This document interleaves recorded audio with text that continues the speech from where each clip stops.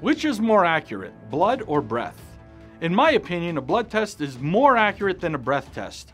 There are circumstances where a breath test can have erroneously high readings.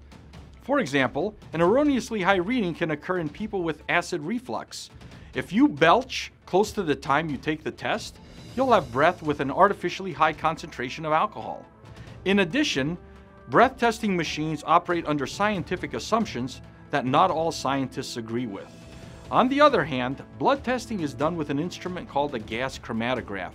This is an extremely accurate and standard instrument that's been used in chemistry for many years. If you've been charged with a DUI, don't go at it alone. Call us at the number listed below or the website. Thanks.